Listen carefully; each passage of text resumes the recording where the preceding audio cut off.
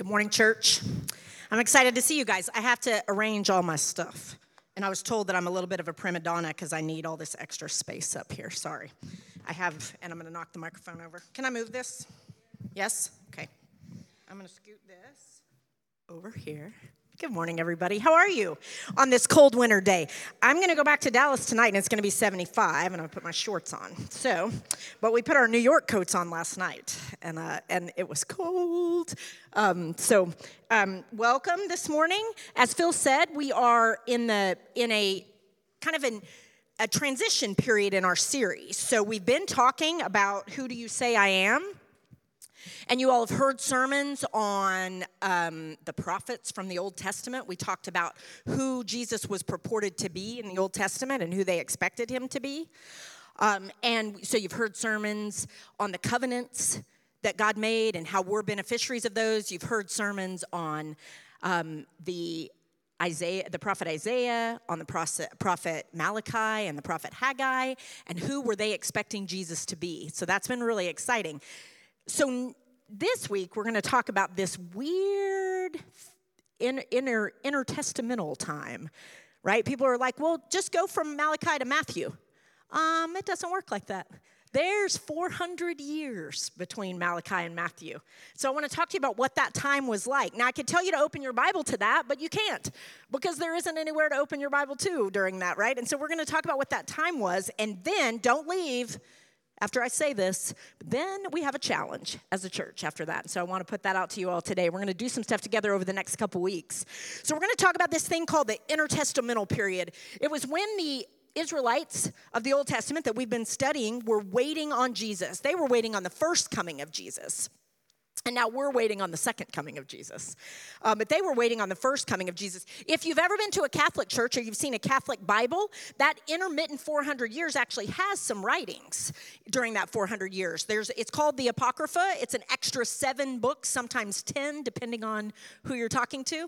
And there's writings from that time. They were not included in the Hebrew canon, but there's a lot of wisdom in those writings. They're not heretical in any way. They just weren't included in our Bible. But there's a lot of writings from that time, so it wasn't a silent period as people think. So I want to talk to you about what went on during that time. It's pretty interesting. We are going to come out of this part. We'll have a vision meeting, and then we're going to come back in the beginning of March, and we're going to talk about the Gospels and who Jesus actually was, who he was when he came in physical form to them. And so we're going to look at that. When we start that, we're going to see the first 17 verses of Matthew actually harkens back to everything that we've learned in the Old Testament and talks about that genealogy of Jesus. So there's real connection between the Old and New Testament, obviously, but we have this big space, and we always wonder what that is. We talked at the retreat, if you were there with us at the All Church retreat, about the road to Emmaus in Luke and how Jesus said to his disciples, let me talk to you about what the prophet said. Let me talk to you about that scripture. And so we need to, as we move into the gospel time in this series, I want you to continue to think about what we've already talked about in the Old Testament, because that's what Jesus understood and that's what he was teaching. And so there's direct connection and link. So we don't ever want to take the Old Testament on its own or take the New Testament on its own. We want to make sure we constantly thread those together. So we need to look at these silent years and see what was going on, right?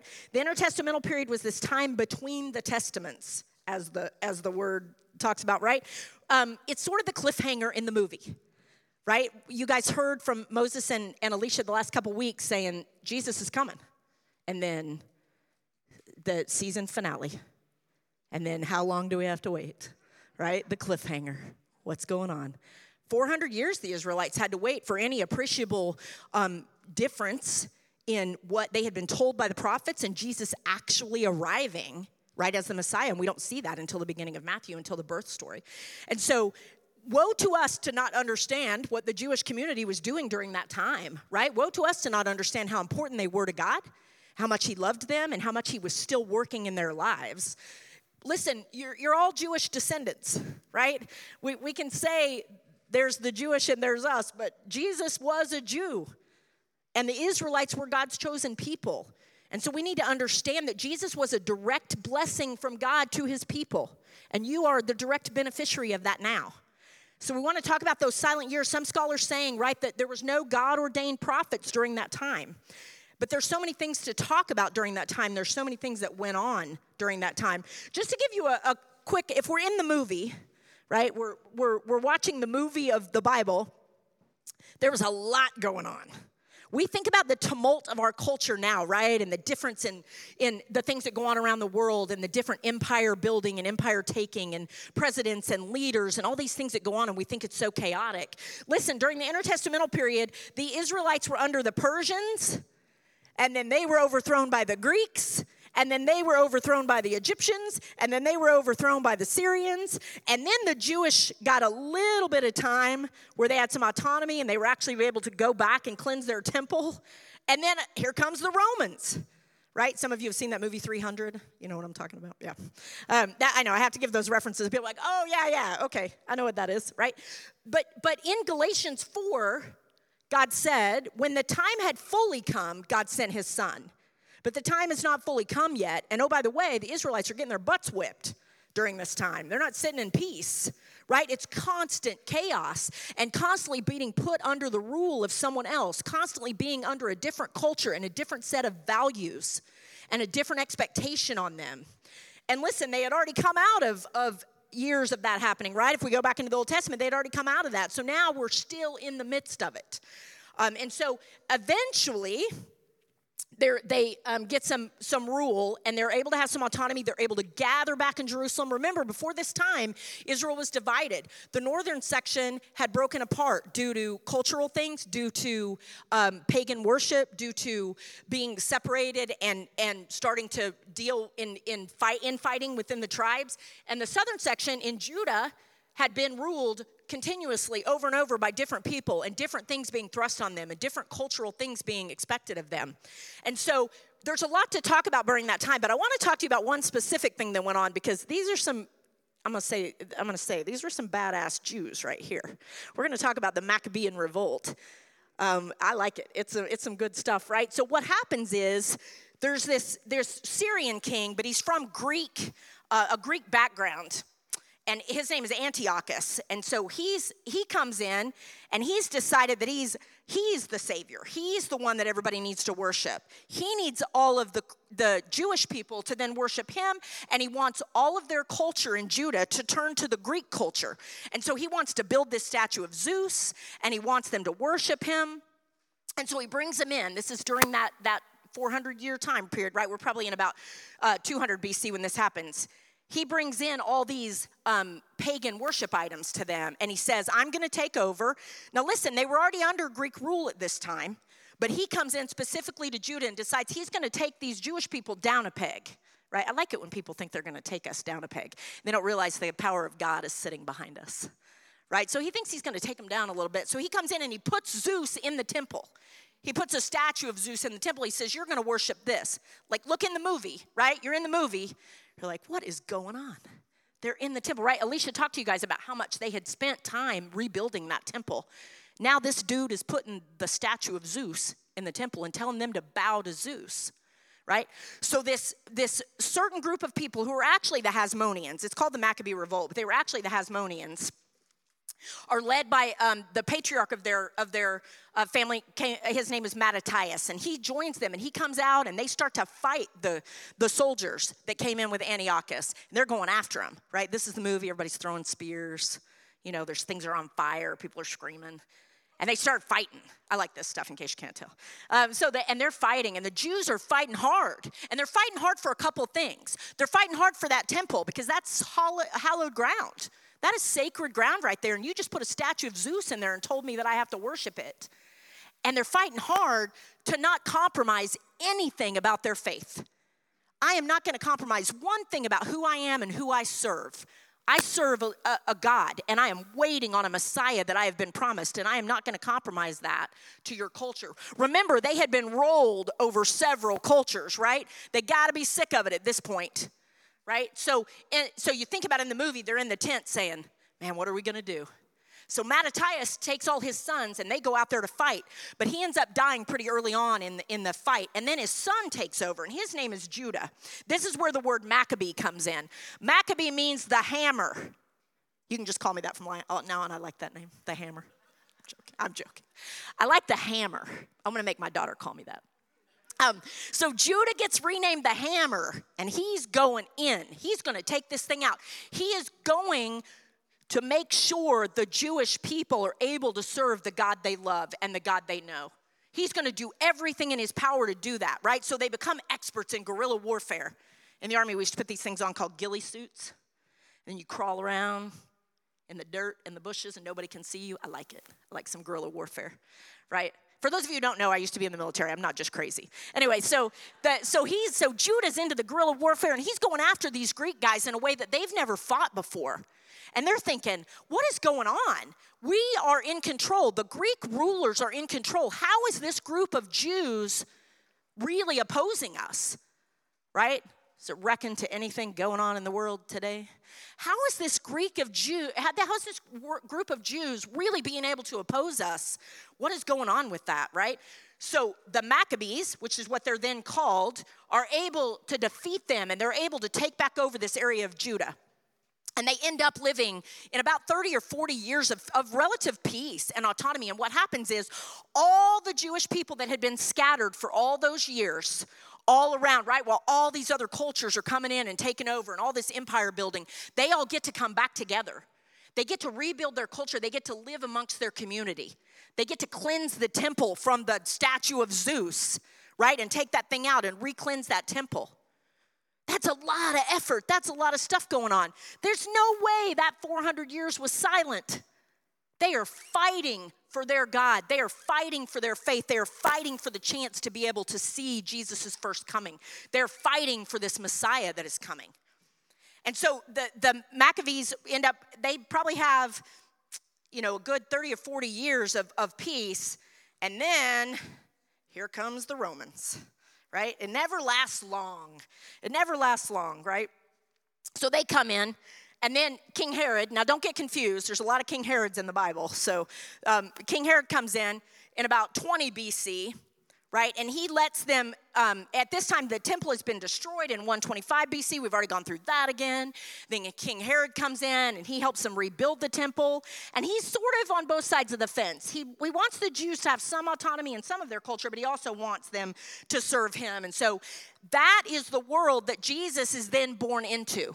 He is born into the Roman Empire, right? So he's coming in on the heels of all that stuff I just talked to you about. The Messiah arrives, according to Galatians 4:4, at exactly the right time. And we'll get into his birth when we get into the Gospels. But he comes in at exactly the right time on the heels of what's going on here that we've just talked about with the Maccabees and all this change for the Israelites. And so the Maccabees were, this is the interesting part to me, and this is what really resonated with me when I was thinking about it. The Maccabees were fighting for their lives when God was seemingly silent. We won't go 2 weeks when God's silent. We're like, well, he didn't answer. I guess I got to figure something else out, right? They went almost 400 years, several generations of resting on a promise that they knew was true. The Messiah is coming. He's coming. He's coming for you too. The Messiah is coming. We're awaiting the second coming of God now. But how many conversations do we have with each other about, well, I prayed and it's been a week. What's going on? Where's God? He must have forgotten about me. Right? These people are out there in ghillie suits, fighting, laying in the dirt, painted up, fighting for the right to wait, fighting for the right to worship. No compromise on their part. For hundreds of years, we see them do this through all kinds of different rulers. No compromise. God is coming. He has promised me, and I'm going to stand on that promise no matter what. Right? So he's coming, and he's promised. The prophets have told them this. They were waiting. Listen, they knew what the promises were. Do you know the promises of God? Do you know what he has for you? Do you stand on it every day to say, God has promised me this? It doesn't have a lifespan to it. It doesn't have a shelf life. It's there. Right? As we've talked through the Old Testament and we've looked at who they thought the Messiah was going to be, you're the recipient of that. He already came. Right? And so sometimes what we do is we think about our circumstances. We think about what's going on in our life. And then we forget that we're still standing on the promise that the Israelites stood on. Then we're going to talk in the next few weeks about how Jesus came and what that promise looked like fulfilled, and then what we're still expecting. We still have things to expect. We're waiting on the second coming of Christ. We don't know when that's going to happen, right? There's this place in Dallas down the road from me called the End Times Ministries. I want to go in there and see what's going on in there, right? Because I'm interested to see what they think the end times is, right? Because we don't know. They didn't know. The Maccabees didn't know. And listen, it would have been easier to just conform to the culture. It would have been easier to just worship Zeus. It would have been easier to then take part in that power, take part in what was going on in that culture. But they said, no, we're not going to compromise. We will fight to the death to make sure that we cleanse that temple for God, that we get that place back as a place of hallowed sacred ground where we can worship our God alone, and we can wait on what we know the prophets told us. We can't compromise. So as we move into this next month and we think about the Gospels and who Jesus really became, we have to think about how the Israelites of that time were studying. What were they learning? What were they thinking about? Because it's what Jesus then came and taught them. It's what he reinforced to them. But it wasn't new information. They knew it. They had studied it. They had spent time in it. They understood it. That's why we tell you guys all the time, this is a really good book. Read it. Right? It's a really good book. Pick it up. It's way more exciting than anything you could find on Netflix, right? The girls that I have in my Bible studies were like, man, this movie is crazy, right? It's the Real Housewives of Jerusalem and 300 and whatever else. Like, these people are crazy in here. And some crazy faith, some crazy obedience, some crazy miracles in this book. It's exciting stuff. So if we're thinking about the way that they were seeking God, how are you seeking him? When has it ever occurred to you to fight that hard to make sure that you get to worship the God you know, and that you get to spend the time doing the thing, resting on the promises that God has given us? We're all descended from that. You're the beneficiary of that. They were working to cleanse their temple, to be allowed to be in community, to worship God. We are allowed to be in community. We are allowed to worship God, and we find something else to do all the time, right? They fought to the death for it, and we sometimes will give it up for some other really silly things, right? Well, I could go to community group, but Yellowstone's on. I got to watch that. I'm not bagging Yellowstone. It sounds good. I haven't watched it, but it sounds good. But it probably shouldn't be done in the place of community, right? I just think about how they fought, how important it was to them. They were willing to die for it. And it sounds dramatic, but it's not. That's the intention. Jesus died for you. You got to have some urgency about this relationship with him. You have to have some urgency about finding him. God was working during those silent years. He's working during these years. Listen, we haven't added to the canon in hundreds of years. I understand that. The Bible is complete, and it is ours for the taking every single day. You don't have to wait for another writing. They did. They had to wait for the next person to come. They had to wait for the next word. You don't have to do that. The Bible is complete. It's in your hands every single day. You know, one thing I will say about the Greeks, when they took over, they translated the Bible into Greek. They made sure they had a Greek translation so people could read it. They went to great lengths for that. We won't even walk across the room and get our Bible off the bedside table.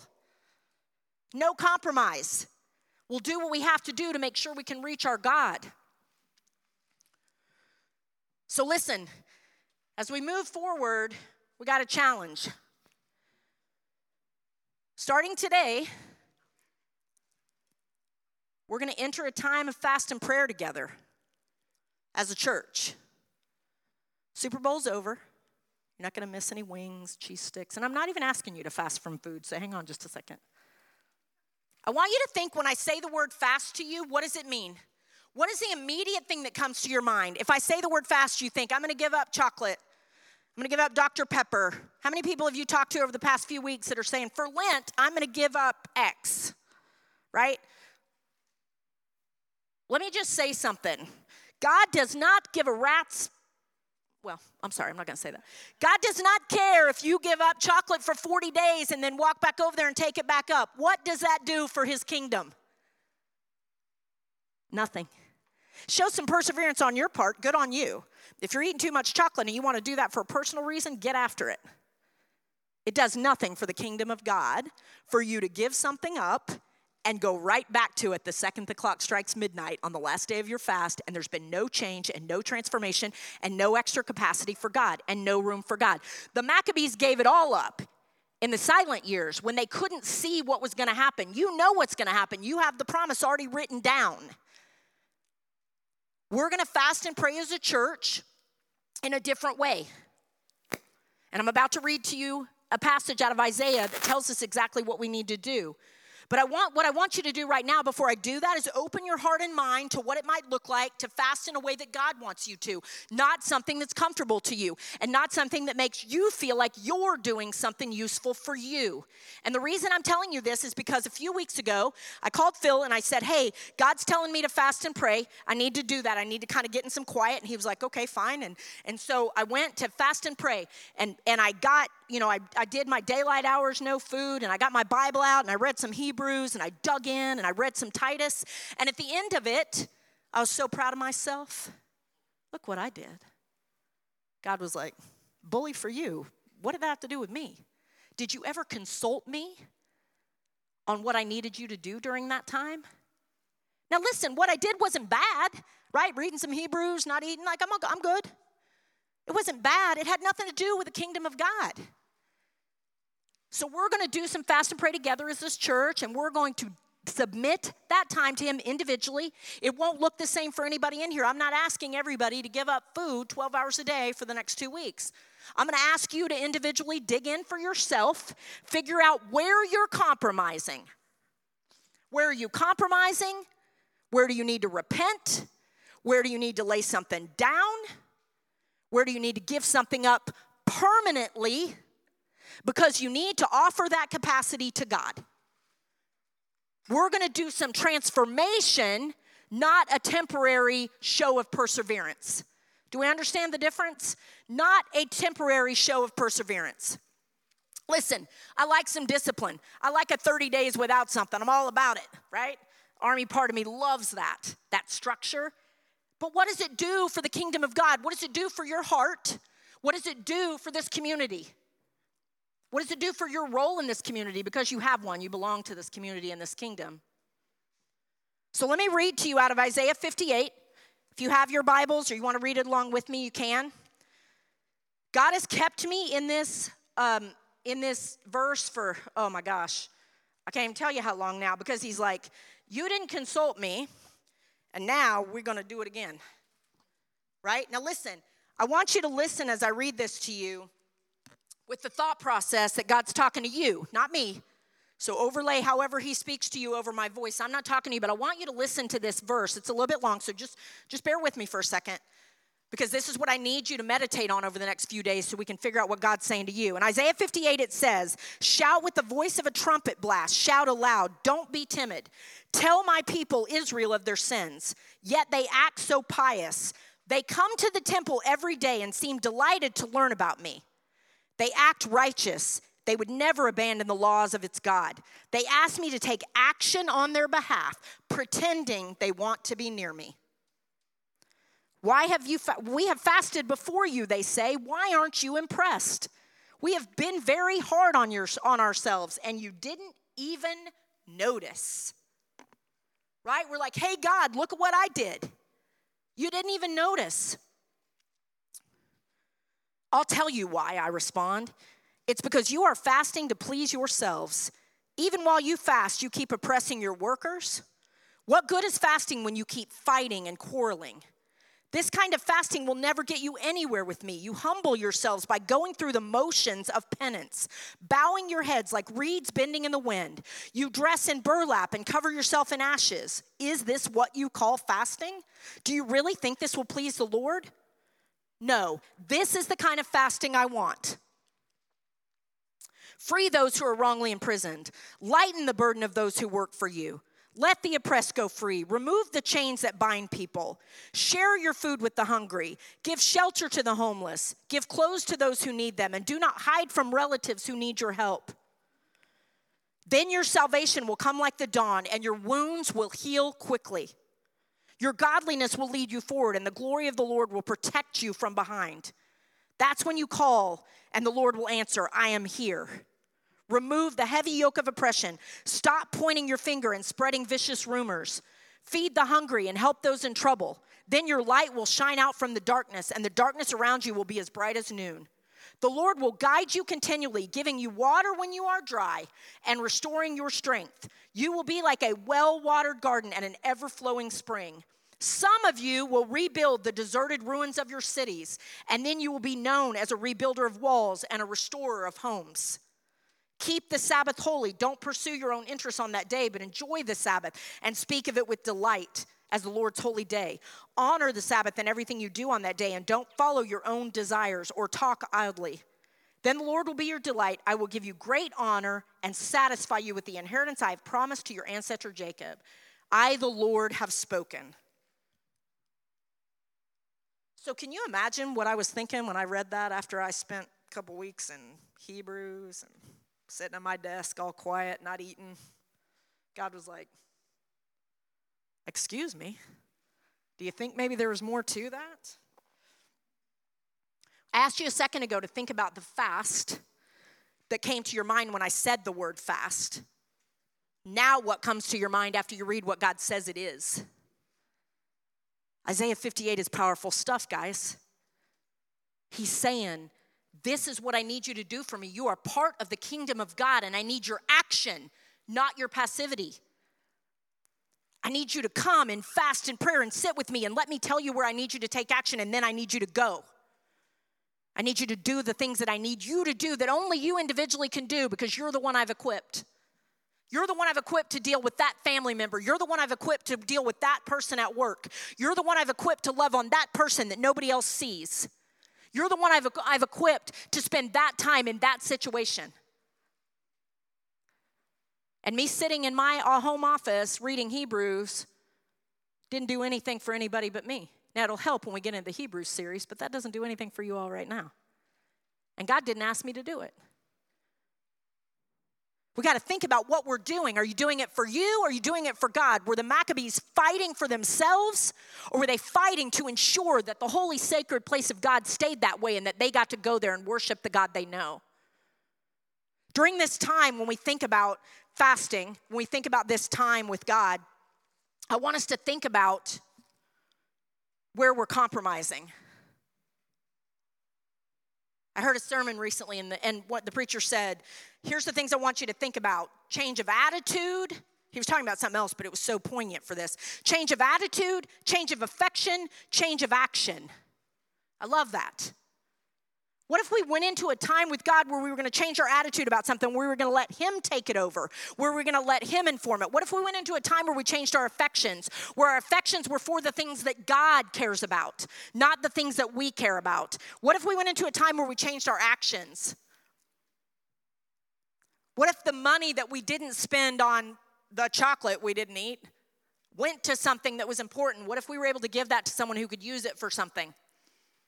Right? What if the time that we didn't spend watching X show, whatever it is, was spent in time with someone who needed help, in time with someone who needed something that nobody else could give them but you? No one else saw them. No one else recognized that, right? It's a call to action. We are not doing a passive fast. What can you repent of, right? And turn from that gives God more power in your life? Where are the ugly places that need to be dug out and that God needs to have that capacity and He needs to occupy that space? Where are the places you need to heal? Because those are places where the devil gets to use you and he gets to play around with you. And if we could heal those places up, then God could use those places. Where will we refuse to compromise? Where do we need to be obedient? We say we're part of the kingdom of God. Put your money where your mouth is.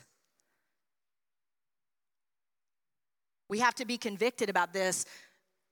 The Maccabees and the Israelites during the silent period were convicted about who they served and who they knew and who they loved. Are you convicted about it, or you come in here on Sunday morning and act like you're worshiping God and go right back out and live the other 6 days of your life as if he doesn't exist? And submit not one decision to him, not one action to him, not one interaction to him. Because it's easier to do whatever the culture tells me to do. It's easier to just blend in New York City, and I know that. I understand that. But what is the point of that? It would have been easier for the Jewish people to blend in the Greek culture. And let me tell you something. If they had done that, if they had compromised, potentially you would not be sitting here with the ability to worship free right now. What they did is directly giving you the benefit to read this Bible and dig in and worship your God and serve him in any way that he asks you to. There is nobody, at least right now, trying to kill you in that endeavor. If they are, call me. I'll come. We'll bring the hammer, right? I won't back down from a fight, but we got to look that we have some freedom here. And right now, the fight is internal to you because you're choosing to compromise it. No one is externally keeping you from it. It's just easier to go along with the flow, to go along with culture, to go along with this city tells you is okay, instead of looking at what God wants you to do and really digging in. This is the cliffhanger in your movie. The second coming of Jesus is coming. We are expecting it. We are hopeful. We are excited about that. And we're going to talk about that in the next few weeks. And I can't wait to dig in that with you. But what are you expecting? And what should Jesus be expecting of you? Who is he going to find when he comes? Is he going to have to come drag you out of the culture of New York City and say, hey, do you remember me? Or is he going to see you standing right there ready to serve? You've been waiting. You've been expectant. You've been obedient. You've been digging in. You've been seeking him. You got to make a decision. And oh, by the way, most of you guys that tell me about all the problems that are going on in your lives, the next couple weeks, we ought to be digging in to where Jesus is in that stuff. Because I would be willing to bet you he's nowhere in it. And that's the problem. So let's submit it. Let's let him in. Let's see what that looks like. We are going to have a prayer night on the 10th of March. I want you to put it in your calendars. I don't want you to miss it. 10th of March, right here in this room. We are going to lay on the floor. We are going to lay on the windowsills. We are going to pray together. We are going to pray separately. We are going to do whatever God calls. We're going to open these doors. There's other churches coming. We're opening this thing up in New York. And you're going to come in. And we're just going to sit in prayer and worship to our God. We don't have to fight the Greeks to get the temple open so we can go worship God. We can come in here and worship God any way we see fit. You can dance, you can lay on the floor, you can cry, you can do whatever you want. But on the 10th of March, we're going to gather as a community and we're going to say, we're going to take back this place of no compromise. Why are we in this city? It is a broken place. All you have to do is walk down the street to see that. Why do you live here as one of God's chosen people? What is your role? What is your call to action? And as we do this fast and prayer together over the next couple weeks, whatever that thing is that you're not supposed to take back, whatever that new call to action is, I want you to come in here on the 10th of March and seal that thing up. We're going to come in here together, and we're going to pray over it. We're going to seal it up, and we're going to continue. We aren't ending anything on the 10th of March. We're not going to come in on the 10th of March and lay out the chocolate food bar and tell you can end your fast. Not that I wouldn't like that, but that's not what we're going to do. There won't be any chocolate. Don't be disappointed. I'm telling you now. But what we are going to do is come in here and say to each other, look each other in the eye and say, this is what Jesus is saying to me. What's he saying to you? And I'm going to hold you accountable, and you're going to hold me accountable. And we're going to get after the work that God has in this city because we are failing. We are failing as God's chosen people to do the work that he needs us to do. We don't fight.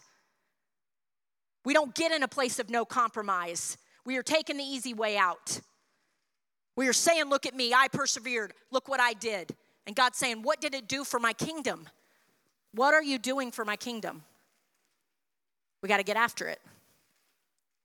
So write that down on your calendars, 10th of March. I can't wait to do that with you all. Listen, we are living in this new covenant time. Last thing, and we're going to pray. Jeremiah 31:31, one of my favorite verses. This is what you are reaping from everything that the Israelites went through.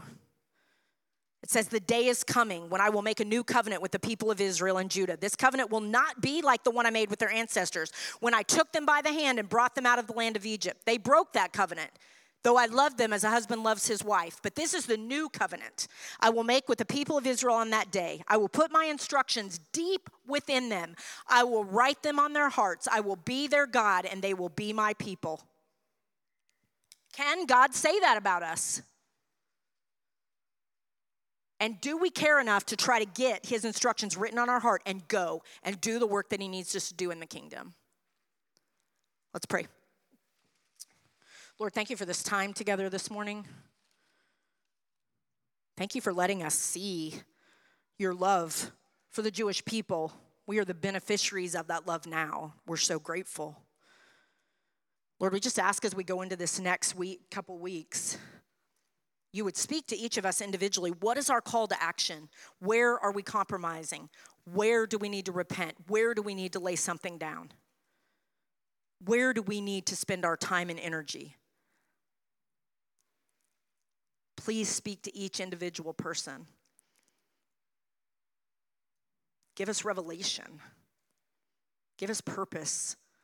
We want to partner with you. You've trusted us with so much, and to whom much is given, much is expected. And we want to be part of that with you. I ask that your voice would be loud to the people of this church, that your presence would be tangible to the people of this church, that we would rise up and fight for people to know you, for people to understand you, for people to be able to reap the benefit of a relationship with you, that we would fight with that, for that with an urgency that we haven't before. We're so grateful for what you've done for the people of this church. I ask for blessing and favor on every single one of them, whether here in this room or online. They would understand how much they mean to you, how much you have for them, what you've already given them, and what they can expect to come from you in the future, that this story is not finished. And we are part of the writing of this story. We have role in that.